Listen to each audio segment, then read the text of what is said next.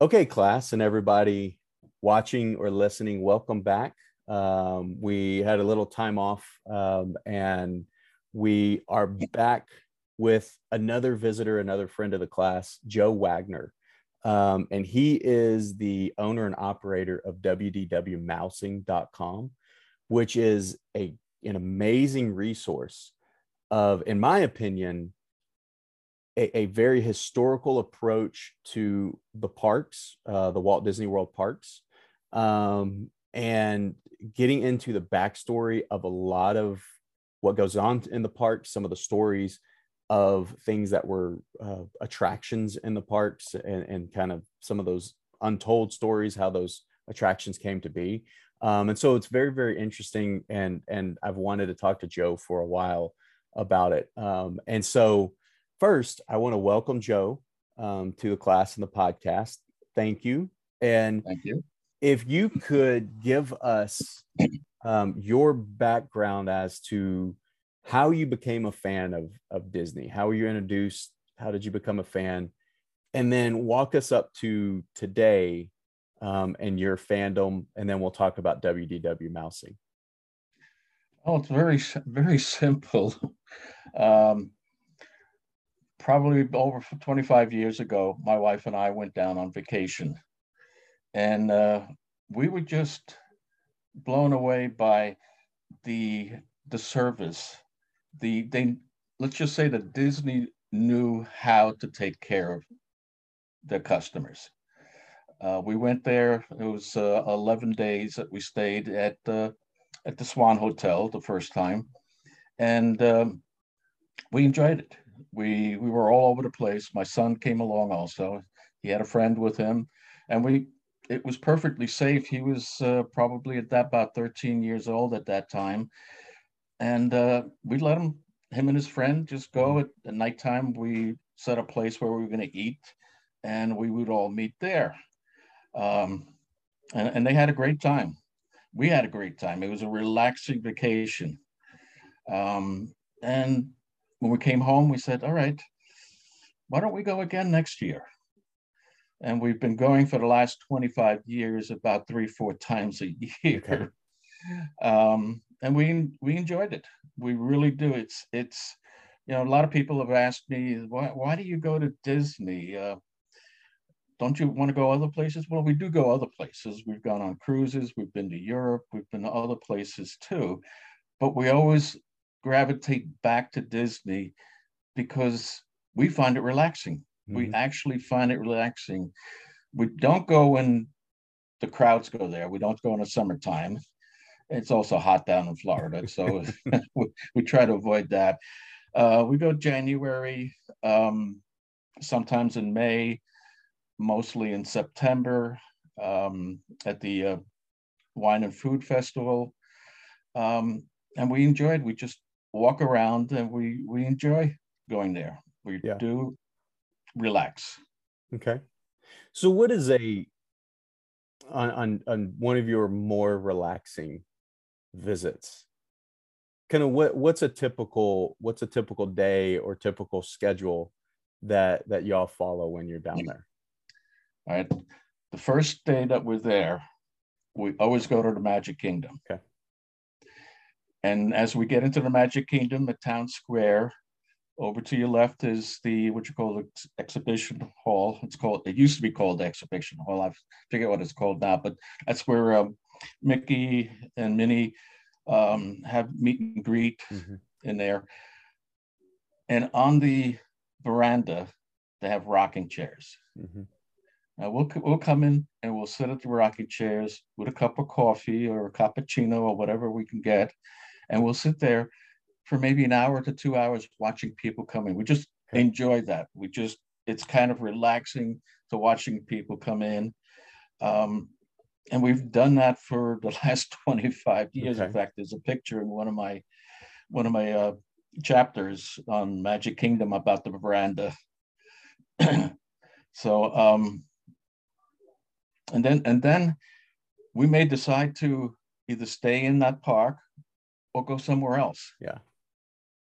We're annual pass holders, so we can we were able to go anywhere we wanted to at any time that we did. And we usually either walked around, went into any attractions that we felt like, took pictures as usual, or left and went to another park. Yeah. Okay. And so a lot of times that you go, you said, especially now, you go, one thing you do is you take a lot of pictures. And this will lead us into WDW mousing, but what kinds of things are you looking for when you take pictures? Are you looking for, do you focus on the small details? Do you focus on the bigger picture? Is it a little bit of everything that you're looking for when you're there? What I'm looking for is the storylines of each one of the attractions, and I'm looking at how they're connected, and taking pictures of the small details. I'm going to take the larger pictures of, as you've seen if you've gone through my my stories, the chapters, you've seen that I've taken the large pictures, but I've also gotten down to the details as to, okay, why, little signs that are at some of the attractions that people just don't see on a regular basis. And then they wonder, well, why was that there? And I try to then explain why certain things are where they are. Okay. And because there's so many, like, one of the things I like doing is I like going and looking at the small details, and I like telling people that I'm with kind of these small trivia points. Some of them are kind of the, maybe the easier that a lot of people know, the pavement being a different color and down the middle of Liberty Square. But then there are some of the smaller details that I've picked up along the way, or people have told me about. And one of them is a plaque with a quote from Randy Pausch that I've yet to find in Fantasyland. And I believe it is by the carousel. It's somewhere in front of the carousel. And so those Randy Pausch being, he's the author of the book, The Last Lecture. It's a very inspiring story for anybody who wants to go and read or listen about that. So I really like seeing those little details. What are some of the more interesting details you have come across in your time there? Well, when you go into Magic Kingdom, just before you go under the railroad and go in, there's a plaque up on top, where it basically states that beyond this, it's a place of imagination. It's today and tomorrow, and what you call it kind of sets up the tone of what you're going to see in there. Now, a lot of people don't see that sign because they're rushing to get into the park. But that sign, I wish I had it in front of me, but I think you know which sign I'm talking about. I find that sign interesting. In most of the parks, there are lots of signs like that are all over the place. That you have to, you have to look for them, but they are there. Yeah.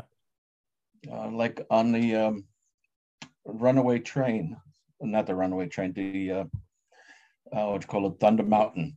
Yeah. Like I said before, I'd like to get on the standby lanes because you get to walk through and you get time to see what's there. And the Imagineers have taken their time and effort to put a lot of detail into keeping you entertained, if you want to be entertained, by looking around and reading what's in there. There's so much, like in the Thunder Mountain train, in the standby, that tells a story about the train itself and about how it was done, who started it. And by the way, if you're looking for Rosita, she's there also. Well, she was there. Yeah. Since you have what you call it, the what you call it, the Enchanted Tiki house behind you. I was thinking of Rosita. Where's Rosita? Yeah. Well, she was over at the Thunder Mountain. But there's so much details there. Like, okay, you got to take off your shoes before you leave this place because they want to make sure that gold that doesn't leave the place. They have the gold register as to which mountain or which tunnel is making the most. There's a lot of interesting background and back detail behind that. Forget about the ride. I mean, I sometimes go on the lines just to get the details and don't even go on the rides. I do that at Space Mountain. I mean, I do like the ride, but there's so much detail as you walk in Space Mountain that a lot of people, I like going on a standby lane because you take your time as you're going through and you get a chance to see everything that's there. Yeah. I mean, I hope I answered the question. Yeah, no, that's great. Thank you. So the next thing is wdwmousing.com. As I said in my introduction, I see it as this great wealth of historical information on the parks and on the different attractions and the different lands within the parks. Can you talk to us about WDW Mousing as far as what got you started, wanting to write about it, actually starting to write about it, and then kind of walk us through like what your plans are for the current and future of the site. And it's something that's available to everybody, I should say, as well. Well, I started WDW about 4 or 5 years ago. Okay. And basically, I was looking for something to keep me occupied. And since I like photography and I take a lot of pictures, and I like Disney, it was just a natural match. I've been to Disney, as I said before, unknown caller 3 times. Hold on a second.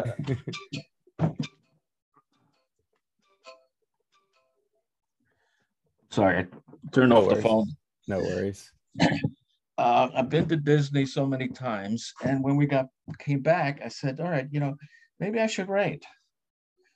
I enjoy writing, and we know a lot about Disney, and we've experienced a lot of things there.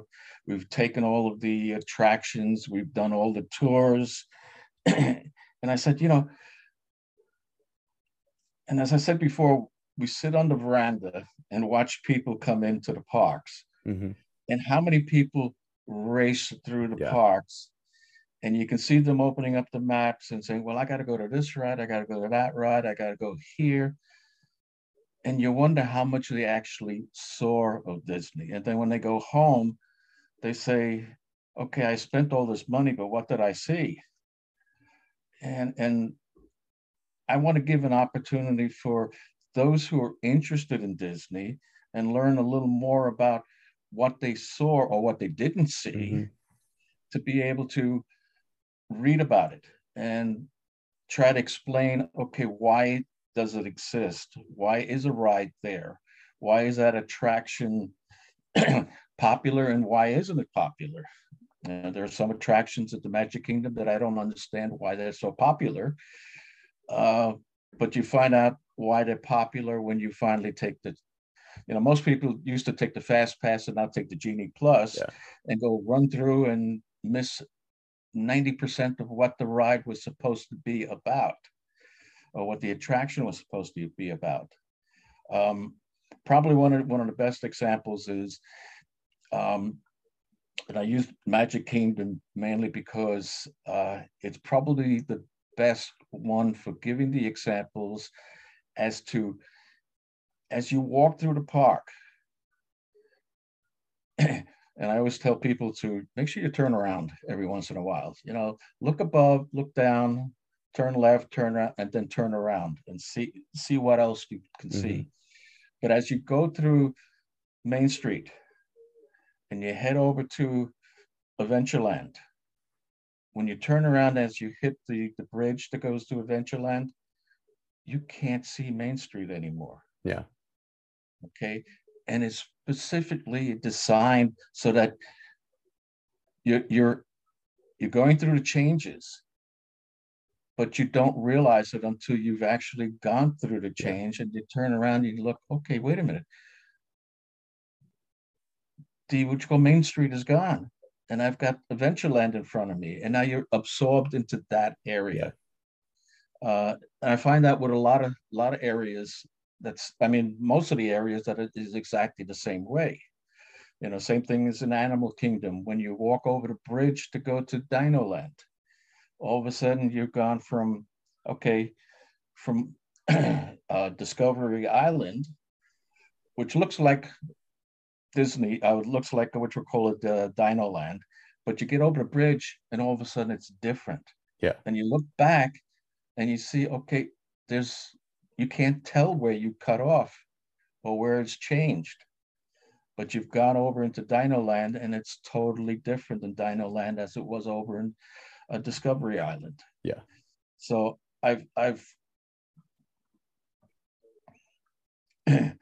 so what I've done is I've written WDW with the intention of giving an opportunity to people who have either want to know more about Disney, or those who have gone to Disney and said, okay, well, wait a minute, why is this there? You know, or I missed something, didn't I? And it gives them an opportunity kind of, when they read my chapters, is to get a little more background, a little more understanding as to why Disney did certain things. Yeah. Or why the Imagineers had put in certain things and done certain things. Yeah. And I'll link wdwmousing.com in the show notes for people that are watching or listening. And then also for the students in the class, I have a running list on the syllabus of different resources. And so we'll add this and talk about this one in the class as well, for those who like having that kind of background. And like you said, the stories of the details, why are some details there? And so far, what I can see on the site is you've gone through Hollywood Studios, you've gone through Magic Kingdom. Well, I'm finished with Magic Kingdom, but not Hollywood Studios, right? But Hollywood Studios, I'm still working on. Okay. In fact, I've stopped at the Echo Lake, mm-hmm. and I've got chapters ready for Muppets. Okay. For the Muppet area, and it had changed so many times over the years as to what it was called and what it belonged to. Now it's called Grant Avenue or Grant Street. Mm-hmm. But I plan to do that and get that out. I've been putting up chapters on Dinoland, or mm-hmm. basically of the Magic Animal Kingdom. And the reason why I've gone to Animal Kingdom is because I haven't gone for 2 years because of the pandemic. Mm-hmm. Now that I have gone back, I've also noticed that I've got to do a number of updates and go backwards and update some of the chapters that I've started on the Magic Kingdom, and you'll see that coming up soon. Or you may not see it, and they're so subtle. Yeah. Some of the changes. But I've decided to go with Animal Kingdom and continue with that because that has seen the least amount of changes. Mm-hmm. So I've written, and I'm finished with Asia and heading over to Africa, which is a couple of chapters away from before it gets on the website. But I've just recently been there, and I spent a lot of time in Asia and in Africa, as well as Pandora. and taking a lot of pictures, and also trying to make a measure of, okay, I'm going to start writing, and particularly in Pandora, what do I have to change? And there's really not a lot that I have to change there either. So Yeah. I could finish off Animal Kingdom and basically without too many updates or changes. And hopefully some of the restaurants that are supposed to be open, or stores that are supposed to be open, will be open by the time I get these chapters out. Yeah. Yeah. If you've noticed, I've also put in a note about Epcot. Yeah. That I'm not doing Epcot right now, mainly because they've made so many changes and then made changes to the changes that I'm waiting until they finally decide what they're going to do at the front of the park, what they're going to do with the rest of the park. I'm not sure if Mary Poppins is going to go to England or not. Ratatouille finally got done, which was an excellent ride. I do recommend that people try to go on that. But a lot of the, like I said earlier, when we talked earlier, is there's still a lot of things missing, and also people that are missing. They're bringing back the college program, so that they'll start bringing some of the natives who are like in Germany. You know, when I was there, we went to Germany, and I was used to having people speak German there, and I found that there was nobody there that spoke German. And in a few other restaurants like England, they were local servers who are not English. Yeah. And I was used to having English speaking, well, they were English speaking anyway, but but people who are familiar with Great Britain, and can give you background as to what their culture is and what their likes and dislikes are.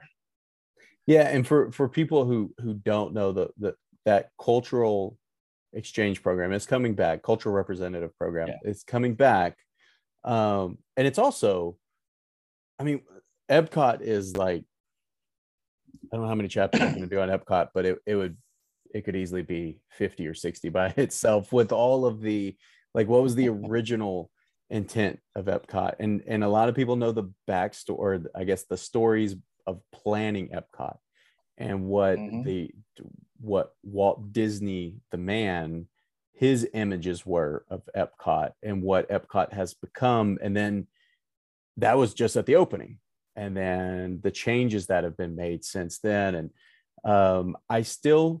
one thing that I still see Epcot as, I see it as, and they have done away with the term, or the acronym, Experimental Prototype Community of Tomorrow.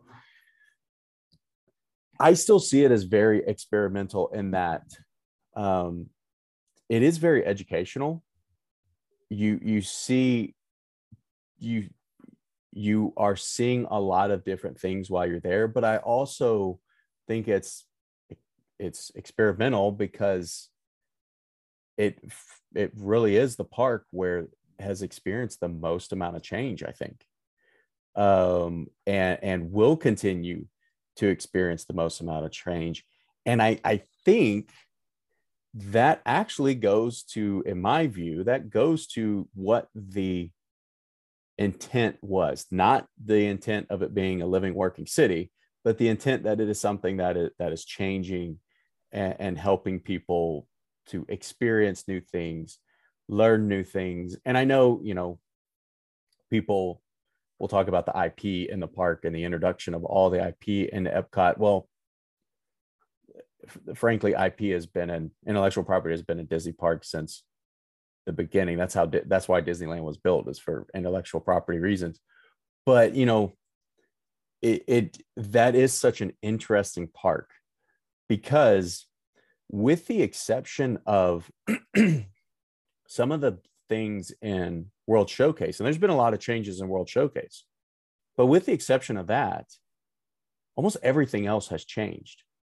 You think of what was there on opening day of Epcot Center that has not either changed. Either the pavilion itself is different or no longer there, or kind of the scope of the experiences are different. The attractions are different, rethemings, things like that. So it is a very, very interesting park. I'm looking forward I'm looking forward for the park to get to a place where you can start writing about it, because you said it's going through so many changes right now, because I want to experience that.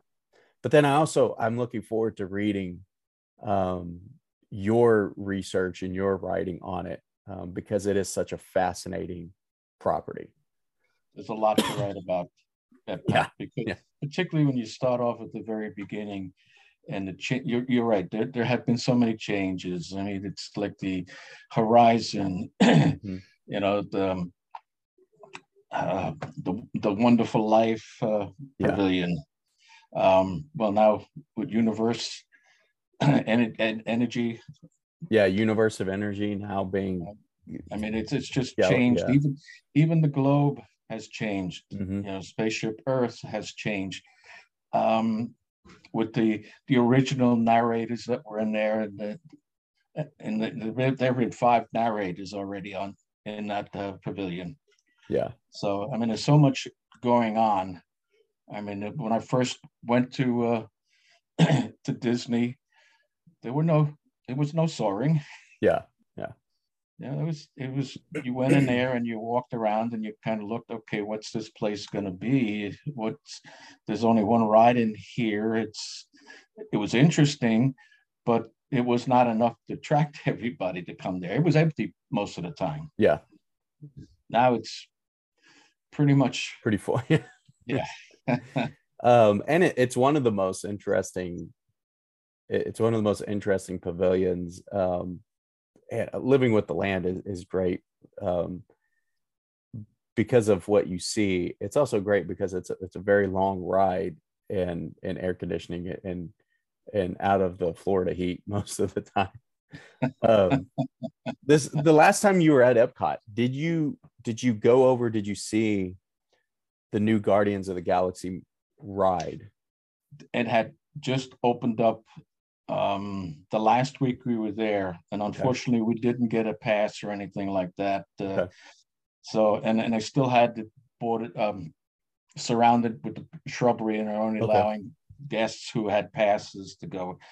I think the week before when we got there, the first week, they were the cast members that were allowed to go, and it wasn't until the third week we were there that they allowed annual pass holders to go, but we didn't get online to get registered or anything. Yeah. So we missed that opportunity.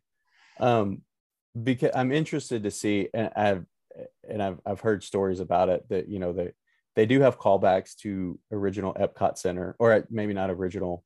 They have callbacks to late 80s, early 90s Epcot Center, in kind of the queue area, and I'm also interested to see what type of homage they pay to Universe of Energy in there, because typically they will pay some sort of homage to an attraction, sometimes where that attraction was, sometimes where it wasn't. One example I'm thinking of is a Magic Kingdom, at Winnie the Pooh. I think the deed to Toad Hall is still at the Winnie the Pooh ride.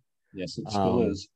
And then actually so that's where that ride was. But then over at Haunted Mansion, when you're walking out of the building, and you walk past the graveyard, you see the headstone for Mr. Toad, which I think is really interesting. And then, so they always have these cool ways to pay like tribute to all of these things. And I just listened to a podcast about a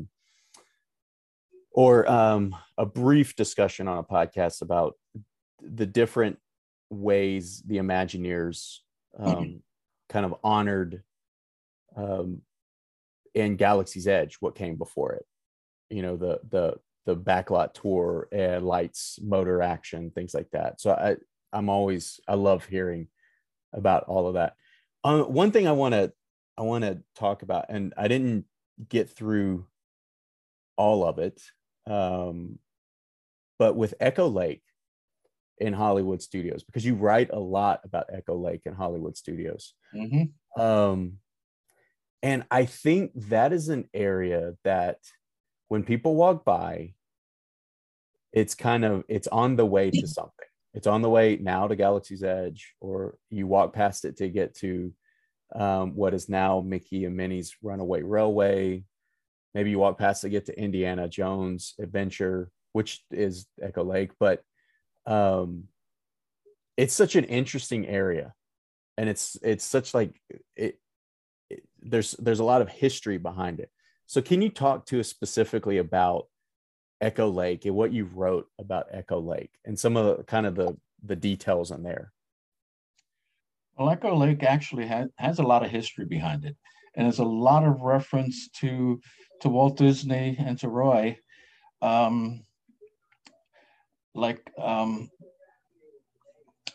you come into Echo Lake, the first building there is actually the Keystone building. Mm-hmm.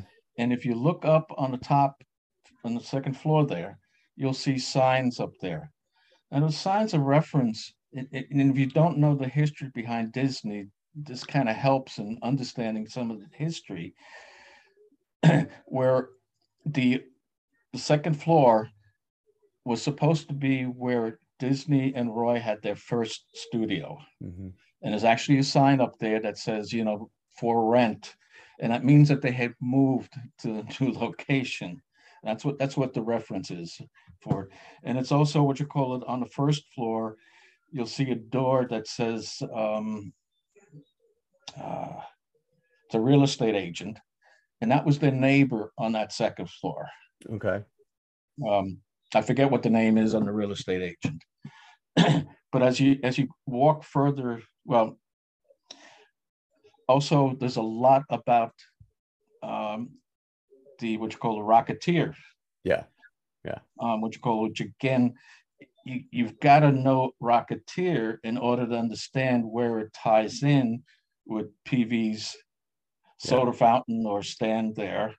And there's a lot of, if you look really carefully, you'll see the helmet, the jetpack, and the two signs that are in there. Behind it is the blueprint behind the sign, or I should say, their menu is written on the blueprint. Yeah. Now, if you're looking for a blueprint, it's actually white. Plus, there are magazines and newspaper clippings on the other side, where if you read that, it talks about the Rocketeer. Now, there's a lot of other things. If you were there when the backlot tour still existed, there were a lot of Rocketeer leftovers mm-hmm. that were in the backlot tour. I mean, the backlot tour. When I finally get to that, it's going to take me a while to write that, because there's a lot to write about the backlot tour, even though it's gone, which it's kind of hurt me really deeply, because I enjoyed the backlot tour. I enjoyed riding through it. And a lot of people said, well, why are we seeing all this junk here and stuff like that? But everything that they had there is related to something that happened, either a movie or some attraction that they had. There's just so much information, including Disney's plane that they used to find Florida. I enjoyed Catastrophe Canyon. Mm-hmm. That was fun. I don't know if you've gone to that. Yeah, the first times we went on the backlot, and my experience with the backlot tour was because I was younger. It was much like my first times going to any historical location. You don't fully appreciate it, I appreciate it much more now if I watch videos on it. And so my experience was, this is a 2-hour tour to go through Catastrophe Canyon, and Catastrophe Canyon was like this really cool experience of being in a movie and movie sets and everything. And then it was, being the age I was when I went, some of the things were cool. I liked seeing, things from the Rocketeer and different things like that, but I didn't fully appreciate everything that was there. And then obviously, it is long gone now, having been actually replaced 2 times, or I should say with 2 separate attractions. So, but yeah, I wanted to comment on that because that was my experience as well. Is I wish I would have appreciated it a little bit more, because of the age I was when I went. That kind of kept me from doing that. But please carry on with. I mean, I agree with you, because I wish I appreciated it a lot more when I started going there, and had taken more pictures and notes. And it's only been in the last 5 years that I've actually taken a lot more attention to that. Yeah. And most of the stuff I've had to search online to get the information. But getting back to Echo Lake, as you walk around Echo Lake, you hit the trading post. Mm-hmm. I don't know if you know the story behind the trading post. If you see one side, it's Southern California. When you see the other side of it, it's actually a fort. Okay. Because when you go further back to where the exit is from the Indiana Jones, right? Indiana Jones, there's the trucks that are there, the World War II trucks. Now, the Imagineers, and I'm not sure if Spielberg still remembers this, but the Imagineers borrowed those trucks from Spielberg. Okay. And they made sort of a reality. It's kind of like a continuation of what I said about the Magic Kingdom. When you go to the Magic Kingdom and you walk to Adventureland, you look back and it's gone, Main Street. Well, as you come out of the Indiana Jones show, you actually walk, if you're walking on that side, leave that side, you actually walk through some of the history behind that, because those are the trucks that they used in the first Indiana Jones movie. And as you walk towards the building where the trading post is, it sort of matches with that. It hasn't changed. It looks like a part of the fort until you get around into the store itself. But if you go into the store itself, there's a lot of things in there that you have to look very carefully that really are towards Indiana Jones, like the maps, the flags that are in there. They're fictitious flags, but they're flags that are supposedly somewhere in Asia. They're supposed to be, but they're not. Yeah, they're fictitious flags or Imagineer flags. Yeah. Then as you go around, it changes even after you go to Indiana Jones. And what I call the theater district is when you get on the other side of the lake there, you see all the theaters that are there. There's the Frozen Theater, and next to it is the Mickey Shorts Theater. And they put that there basically to kind of, get you back to reality and bring you back again to, this is what else Disney does. Yeah. And if you turn around and look at the lake, you basically, with the shrubbery and the bushes there, it really masks a lot of the things that are on the other side of the lake. So if you look up in the sky, it's I think it's west, you see the in the left. Sorry, could you repeat? It froze up a little bit. Could you repeat that last 10 seconds, maybe? Sure. As you look over the lake and you look off in the distance, you actually see the Haunted Mansion. I mean, not the Haunted Mansion, the Tower of Terror in the background. But it sort of fits in with the structures, just like it does over in Epcot. Yep. When you're looking over, it's called Morocco. Yeah. You see it sort of matches in with Morocco. Yeah, that's one of my favorite examples, is that the Hollywood Tower, the way that it looks in Hollywood Studio, but being so close, the park being so close to Epcot, you actually do see it from Epcot. Mm-hmm. And typically you see it over your sight line is going, the best view of it will be past Morocco. So it looks like Morocco. It's something, it looks like the Moroccan architecture off in the distance, which is really, really cool. One thing that I wanted to ask, and it's maybe a difficult one, but are there some of the favorite stories you have or most interesting stories you have from writing about the parks so far? That's tough to answer. That really is tough, because I've tried to, I've tried to not to put emotions into the stuff that I've written, because I've tried to make it more of a historical type of going through the park and seeing things. I mean, I have kind of put in that I thought this was great, that was great. One of the things that I don't do is I don't rate restaurants, because there's plenty of websites that already do that to begin with. My intention is basically to give you a pictorial tour of Disney, of Disney World, so that you can see where why things are there, how they got there, and why they got there. Probably some of the interesting things that I've written about is is actually in Hollywood Studios on Hollywood Boulevard. Okay. Going down and up and down the street there, and did the background on the facades. I don't know if you've read that chapter yet.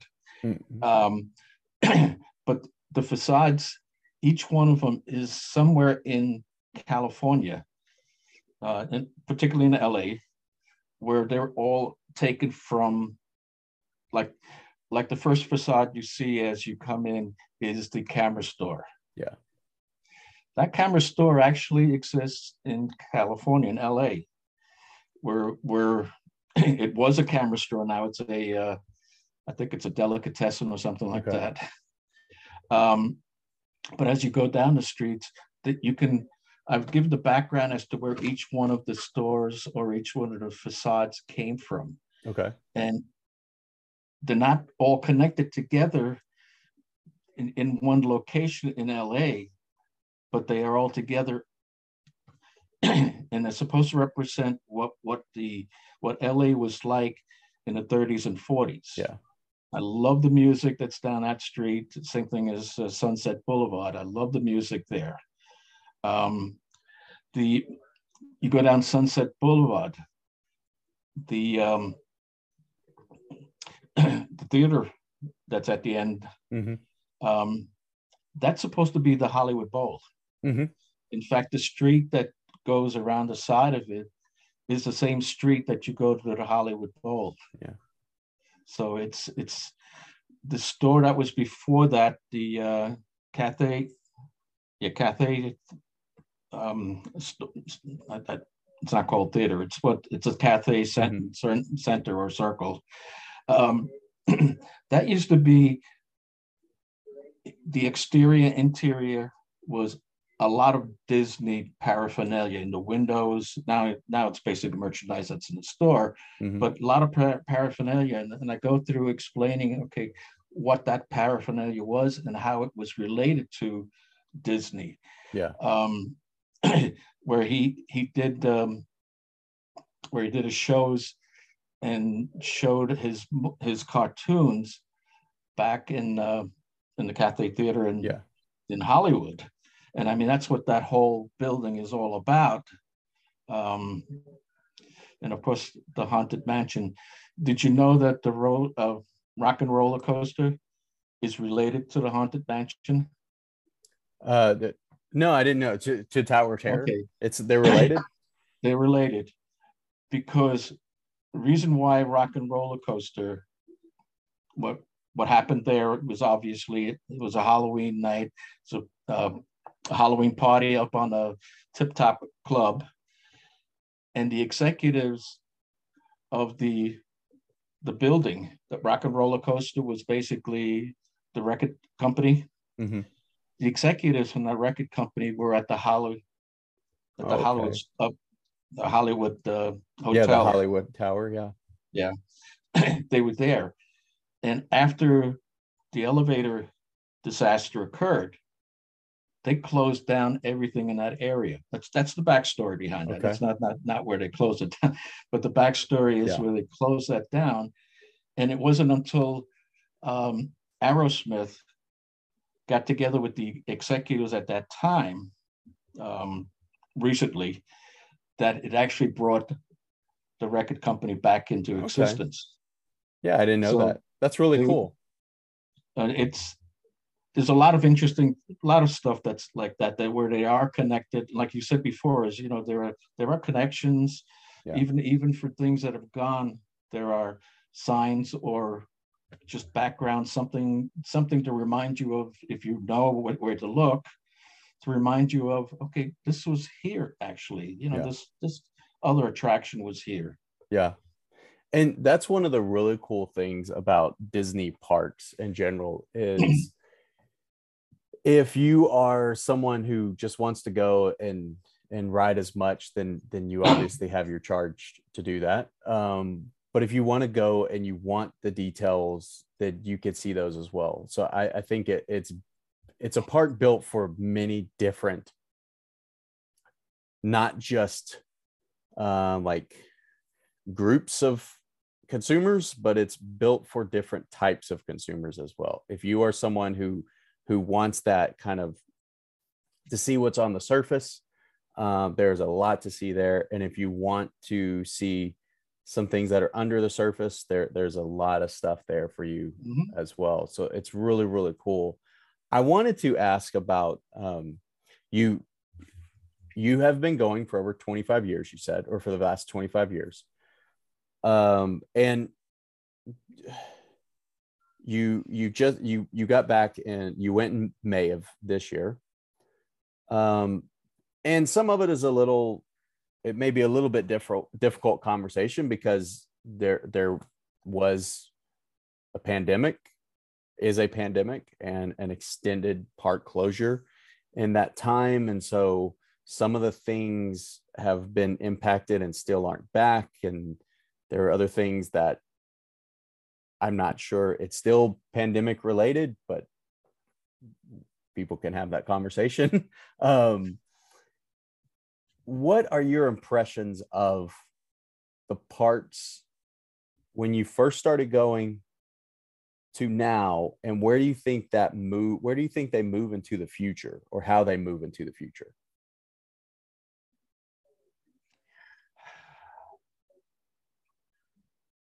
I'm trying to be non-political about this, but let's just say that from the very beginning, when we started going there, it was much more accommodating. It was much, how can I say it? No, I'll say it anyway. They didn't nickel and dime you all the way. Okay, you had more freedom, you had more flexibility, you didn't have restrictions like you have now. In fact, when we first went there, they didn't even have fast passes. Yeah. So when they brought the fast passes, we weren't sure as to whether we were going to like it or not, but we adapted to it, and actually we did like it. In fact, I still have some fast passes hanging on the wall behind me, which I haven't used. I won't be able to use though. But I'm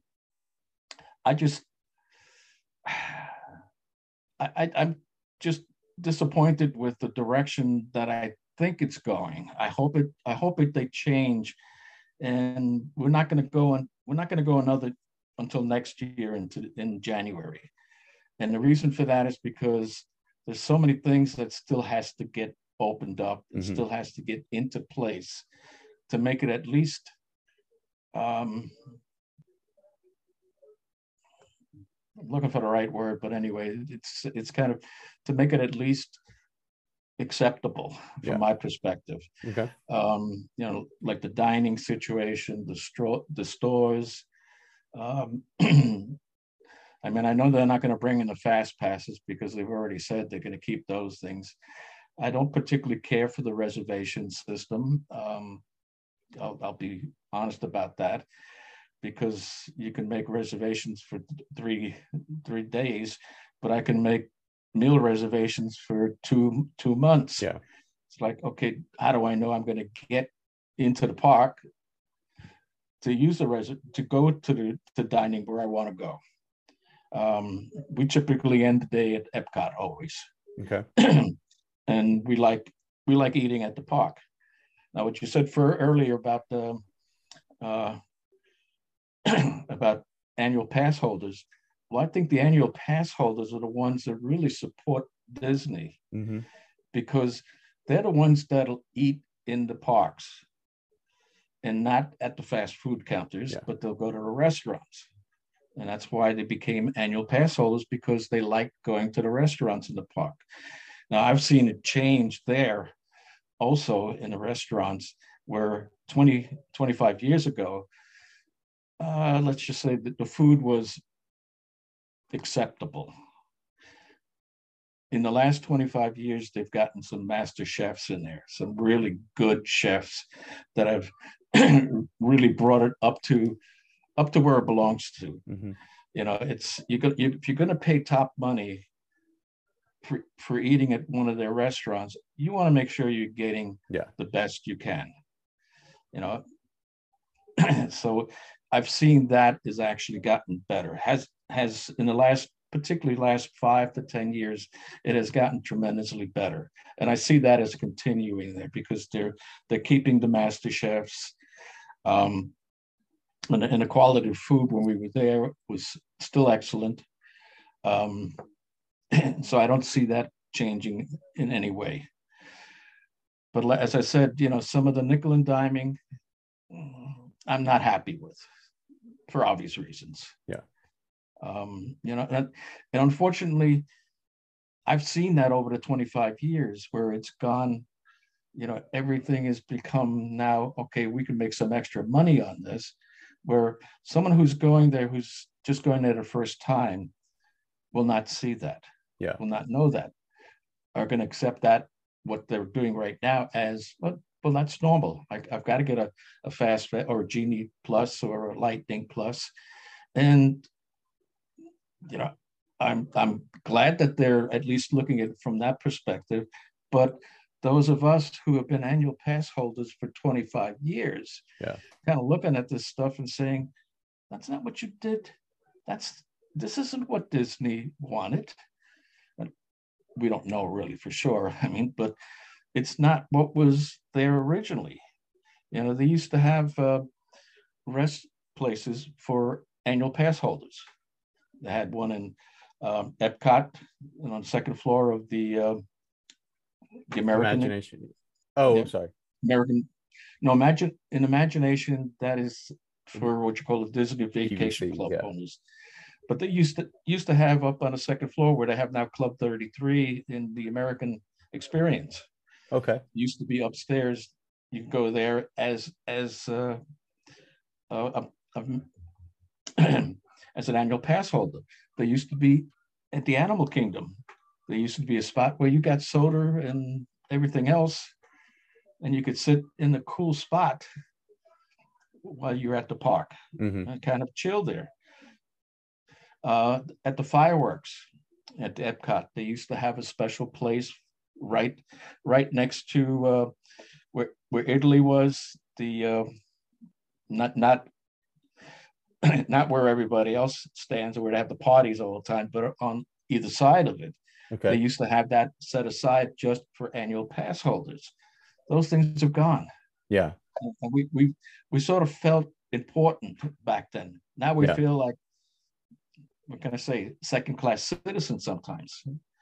Well, and do you think that the current, or the way that it is now, do you think it encourages people to go to the parks more often, or discourages people to return to the parks. So what I'm saying is maybe, maybe you have somebody who they're only going to be able to go one time in their life. And if it was 20 years ago, maybe they would go and they would say, you know what, we're going to save up money and we're going to go one more time, or we're going to try to go more. We're people who go every 2 or 3 years, probably something around there. Do you think that there's an encouragement to go more often now, or is actually kind of a disincentive to go multiple times in a year, or maybe instead of going every year, a person's going to go every other year? There are two types of people. There are those like us who are annual pass holders who love Disney, but we're looking at, like I said, we're not going until next year. Normally we would have gone 3 times already, or go 3 times this year, but we're not going until next year because I'm hoping that they get back to some sort of normality. Someone who has not been there, well, maybe 10 years ago, 15 years ago, they'll go there and they'll absorb what they're doing. Yeah. They'll get dragged into, or I should say, shouldn't be dragged into, but they'll be looking at it as, okay, this is what normally is. So they're not going to go and question anything. Yeah. Unless they're with people like me who's going to question everything. But they'll go and they might come back again, or they may not come for another 10 years. Who knows? I mean, there's 2 types of people. Like I said, it's annual pass holders who go regardless of what. Yeah. Fortunately, I'm retired, so I can go anytime I want to. And I can go as long as I want to go down there. So, yeah. But I spent less time in the parks this time than I would normally go. Okay. Even though I was there for 3 weeks, I didn't go to another park. God forbid I should do that. But as I tell my sister-in-law, no, that's the other park. That's the other park. But we'll decide probably in January next year as to how often we're going to go on a regular basis. Okay. It's getting over this hurdle first. First, we haven't gone in 2 years because of the COVID. I think they're still experiencing COVID down there, and they're still putting into place things that are COVID related. Yeah. Not that there is any COVID. Not to the extent that it was earlier. So I'm going to wait until next year to kind of make that decision as to, okay, what are we going to do long term? Yeah. And I think a lot of annual pass holders are thinking the same way. Okay. It's like, okay, we've gone, we've seen, we'll go someplace else for a time being, and then we'll come back. Yeah. I mean, they'll be back. I mean, that's without a doubt. They'll be back because Disney is still a theme park. It's not an amusement park. It's a theme park. Yeah. And that's what you get absorbed into when you're there, is the theme of what Disney is all about. Yeah. To shift focus a little bit, because before we started recording, and I had messaged you before, as you know, a lot of the students in the class, a lot of students are interested in Marvel, especially the Marvel Cinematic Universe. So the students actually do a paper, a project on what Marvel character they most identify with, or characters they most identify with, and why they identify with them, or what they could take from those characters to help them move forward in their life, in college and outside of college and everything.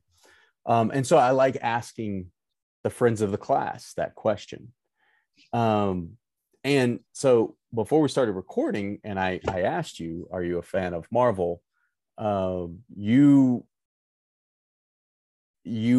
opened up like this treasure trove of Marvel fandom. So can you, with the little bit of time we have left, can you tell us what your Marvel fandom is, and your extensive collection of original Marvel comics? Well, as I said before, is I was collecting Marvel from 61 to 62 when it first started with, let's just say, the Silver Age. Yeah. Okay. And I've collected when I was young. At the end of the week, actually it was monthly that I was put out at that time. At the end of the month, I took my dollar and I went to the grocery store or the soda shop, and I bought as many comics as I could buy at that time. Mm-hmm. And the top three were always Spider-Man, Fantastic Four, and the Avengers. Okay, but then I'd expand out to Doctor Strange, the Hulk, Captain America, all the other comics. As I got more money, I bought more comics, and they were only 12 cents at that time. Yeah. So it was cheap. I mean, it isn't cheap at that time, when you only got $1 to deal with. And I've collected Marvel comics. In fact, I have from Spider-Man and Fantastic Four and Avengers from 1 to 100. Okay. Then when I reached 100, I started going to college. And unfortunately, I didn't have the money to buy the comics, and I didn't have any place to put them. So I basically had stopped buying comics at that time. And fortunately, I put them in a cabinet down in the basement, and my mother didn't throw them away, which she would constantly threaten that she would throw them away. And I said, "No, Mom, I'm gonna read those still gonna read them." Yeah, but you're in college now. You really don't need comics.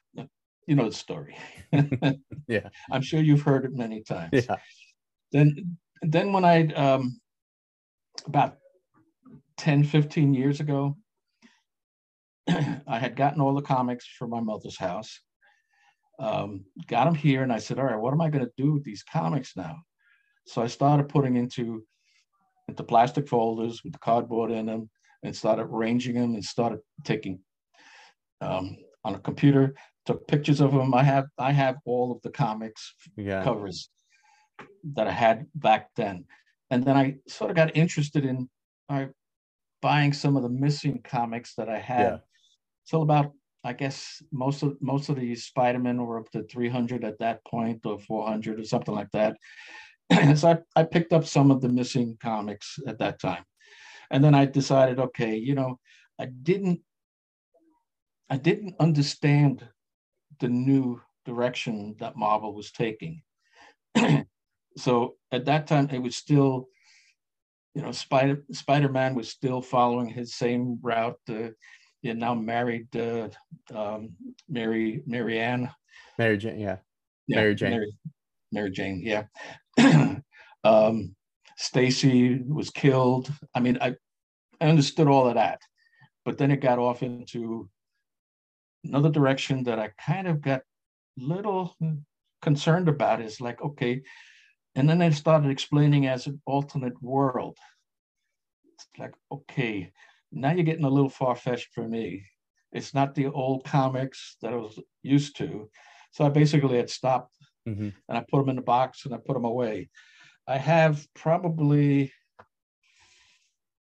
7 boxes, and each one of them holds about 100 comics. So I have about 700 comics, 800 comics tucked away. Yeah. My son says to me, he says, Dad, what are you going to do with these? I said, well, I got them in the closet. They're perfectly safe, and your mom doesn't want to throw them away. I said, I'm glad she's decided to do that. I'm glad. He says, but aren't they worth something? I said, they're only worth something if someone is willing to buy them. Yeah. Yeah. Otherwise, they're worth nothing to anyone. And they're not worth anything to me, except that they're sitting in a closet now, all wrapped up, and I'm afraid to take them out because I'm going to leave them for my son to kind of figure out what he's going to do. Yeah. He says, another thing I got to sell in a yard sale. I said, don't you dare. Do you, since the MCU started, do you watch the MCU movies and some of like the Sony Marvel movies as well? Do you watch those? Oh yeah, I've watched all of them on on which call I have Disney Plus. Okay. Okay. I had to watch Disney Plus. Come on. Well, what are your impressions of the MCU and like the people talk about the comic accuracy of the MCU and some of the storylines and everything. How do you think they are doing with kind of some of the stories, and then also, bringing in more stories for an expanded universe and everything? But what are your impressions of the MCU? Well, I like the movies. I do, and I've watched all the movies, and I've seen them all. I understand the storyline that the movies are doing, but I don't know where the storyline connects because I'm missing those years. I'm not sure where it connects with the comics. Okay. I'm sure Marvel has connected them somewhere, but I'm watching them just basically as its own separate unit. Yeah. And I enjoy it. The only thing that I find frustrating is they have a whole bunch of new characters that I have no clue what they were, who they were, where they came from. They weren't. I do know all the characters that were there back in the what you call the 60s, 70s, and 80s. But after that, it's like, okay, they've lost me. Okay. Is there a character or characters that you most closely identify with from Marvel? I wish I was Spider-Man. Okay. I identify with him because that was the first comic that I bought. And I followed him for many years after that. And I sort of got pulled in to what he was doing, how he was going through high school, he was going off to college. He's a photographer too. So it's kind of like, okay, yeah. I don't know if he ever went to Disney. Yeah. Oh, yes, he did. Actually, I do have a comic where he was at Disney. Okay. It was a what you call it, a dental comic or something like that. Okay. One of those that they give away at one of their stores or dental stores. But I more or less what you call it. I liked it. Okay. I liked it. What you call it. I like the fact that he was a loner. I'm kind of a loner, even though the boss says I'm not. She says I'm an expert. Well, you know what I mean. Yeah, go ahead. Sorry. No, I'm finished. I've run out of words. So I like to end with a few rapid questions, and these mostly deal with the parks, or I'll deal with the parks, and you can explain your answer if you want. You don't have to give any explanation if you don't want. It's up to you. So there's about 4 or 5 of them. So first, do you have a favorite Disney park or gate? Yes, Magic Kingdom. Magic Kingdom. Okay. Now the Magic Kingdom, because it's the first park we go to when we're down there. And I love sitting on the veranda, though they didn't have 2 rocking chairs. They only had 1 rocking chair last time we were there. Okay. But typically they have 4 rocking chairs, 4 or 6 rocking chairs, and we sit there and just watch people coming in. We enjoy watching people coming in. Yeah. Okay. At any of the parks, do you have a favorite attraction that is a ride? Yeah, Haunted Mansion. Okay. All right. And because there's I didn't even start on my Haunted Mansion, but there is so much. Yeah. In fact, it took 3 chapters to write about Haunted Mansion. Yeah. Yeah. Um, it's just so much in there, and the backstories that the cast members have is not the backstory that the Imagineers wanted it to be. Yeah. And it constantly changes around constantly. It's about the ring that's in the that's in the graveyard, the front graveyard, not the back graveyard, but the front graveyard or the one inside. The ring that's there, it wasn't there originally, but it was put in when they did that graveyard. And a lot of other things explaining as to, okay, who the owner was. I mean, I put in one of my chapters, then it's not real, but the family tree of the what you call it, of the host Gracie. Oh, Gracie, yeah. right? Yeah, I don't know if you've seen that yet, but it is interesting. Yeah. Yeah. In fact, I have the link to where it goes to. Okay. All right. Favorite attraction that's a show?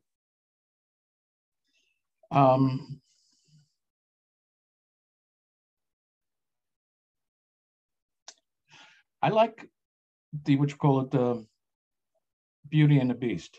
Okay. Now, it's strange for me to like Beauty and the Beast, but I think it's the best representation of the original. Okay. they've done on stage. Okay. The singing is great. The choreography is great. Now that's not the first one that I loved. The first one I loved was actually The Hunchback of Notre Dame. Yeah. Which was in the old theater at the back of the parking, back of the Hollywood Studios. Yeah. Unfortunately, it's gone. So is that gone? Yeah. That's actually, I was going to ask a favorite extinct attraction. So we'll start with favorite extinct attraction that's a ride. Well, there's lots of them. You're asking the wrong person because there's a lot of them. Favorite extinct attraction. I would say that it's probably Horizon. Okay. Which was it? I got to write about that. It's just I'm gonna have to write about that one. It's just it was an amazing ride. Yeah. That you went through. So much I still remember about that. But I watched a video just recently where some guys snuck in Horizon and did back scene as the Horizon. Okay. Yeah. It took a lot away because I didn't see the back lot of backstage on Horizon. Yeah. Though they were caught. Yeah. And then the extinct attraction that's a show is that Hunchback of Notre Dame. Mm-hmm. Okay. That was just fabulous. That was just the beginning where the jugglers started off. Yeah. Prepping the crowd and getting warmed up. And then when they started, I mean, it was just the music, and it was just excellent. Yeah. My wife and I loved that show. I think, and the last one is, if there was one thing, and it could be your extinct attraction as a ride or a show, or it could be something else. If there was one thing that Disney said Joe will bring back, what would you want them to bring back?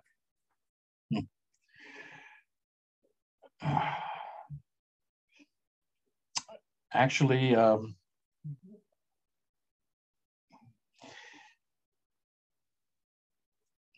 the what you call it,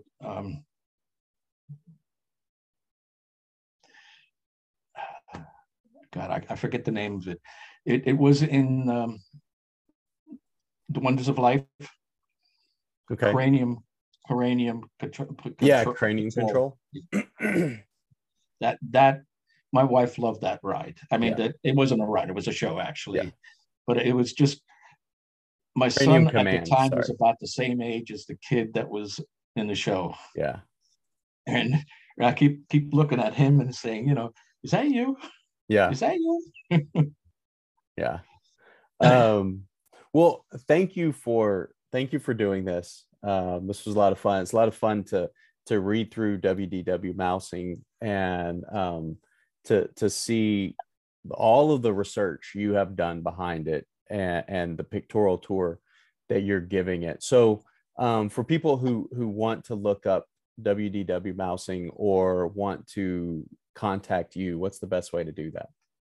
Well, each chapter has at the bottom, a spot where they can put some questions in there. Okay. Also, as to where they can find me on Facebook or email me.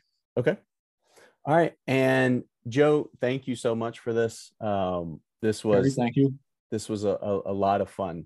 So thank you. Have a great rest of your day. Thank you very much. And thank you. And we'll see you. Take care. Bye.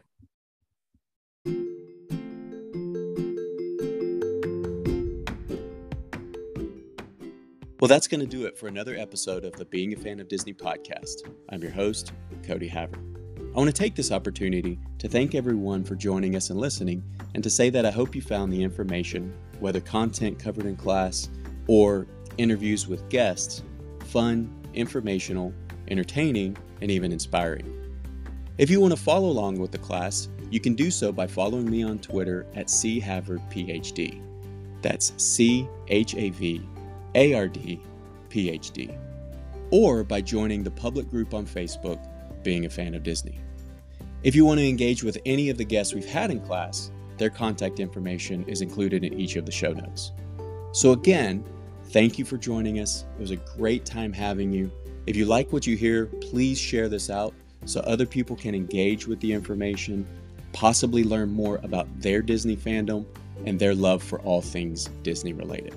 With that, thank you again and have a great day.